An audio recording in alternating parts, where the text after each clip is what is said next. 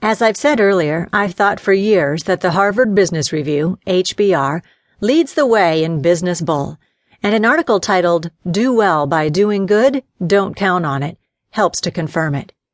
The authors, both academicians, condense a 35-year study that tries to equate doing well, which is clearly defined as raising profits and shareholder value, see above for my strong feelings about that flavor of bull, with doing good, which is loosely defined as contributions to charities, and even more loosely as community projects, whatever they are.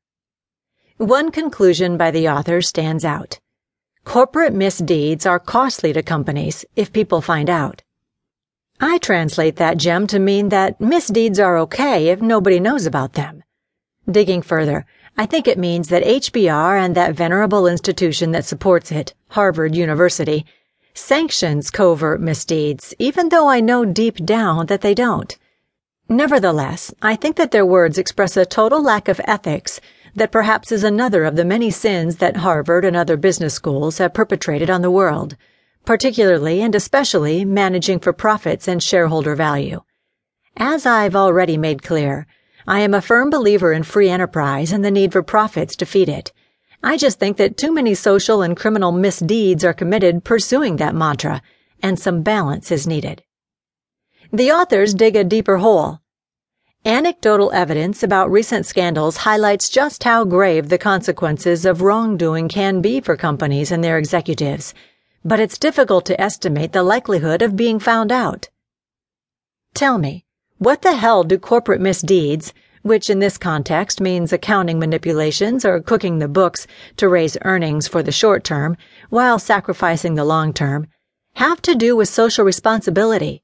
Aren't the authors off on a wild excursion? Another conclusion. Doing good is unlikely to cost shareholders. The proof? Only 2% of the studies reviewed showed that those who dedicate corporate resources to social performance impose a direct cost to shareholders. Companies can do good and do well, even if they don't do well by doing good. I had to read that twisted sentence 3 times to translate. Companies that are socially responsible might also increase shareholder value, but companies cannot expect that being socially responsible will increase shareholder value. There is no cause and effect here. So, given that too many of today's big shots cling to that awful mantra of managing for shareholder value, why be socially responsible? The authors have an answer. None of this is to suggest that companies should not engage in activities that generate social good. However, they should not expect to be handsomely rewarded.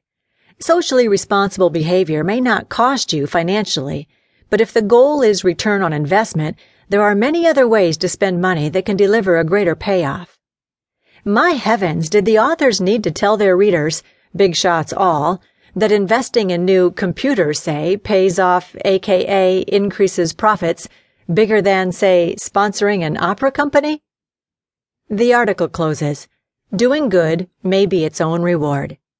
I interpret that to mean that social responsibility allows managers to get a good night's sleep, or, as the author points out, to avoid running afoul of regulators and activists and its distracting hassles. Perhaps you'll be surprised to know that I tend to defend business, and I will here. Every one of the 100 or so business people I know contributes to society in some way, as I do. I don't think that they consider their contributions to be anything more than their responsibility to the society that got them where they are. In other words, they think of their contributions as thank you notes. I don't know Warren Buffett or Bill Gates, but I'd bet that they fall into that bailiwick. By the way, these same business people pay taxes. Some would say a disproportionately high or low share depending on their political leanings. That can also be thought of as support of or payback to society. I think that the well-meaning folks at Harvard are spewing more bull with their study. And I think that the charlatans who have raped companies for their own gain, and, I hope, can't get a good night's rest or a peaceful dream, should study businessmen who reap the rewards of social responsibility. I wish that all big shots at every level and in every sort of organization could read this from Cause for Success. The less credence a company gives to the social and environmental inequities surrounding it, particularly those inequities that its actions help to perpetuate,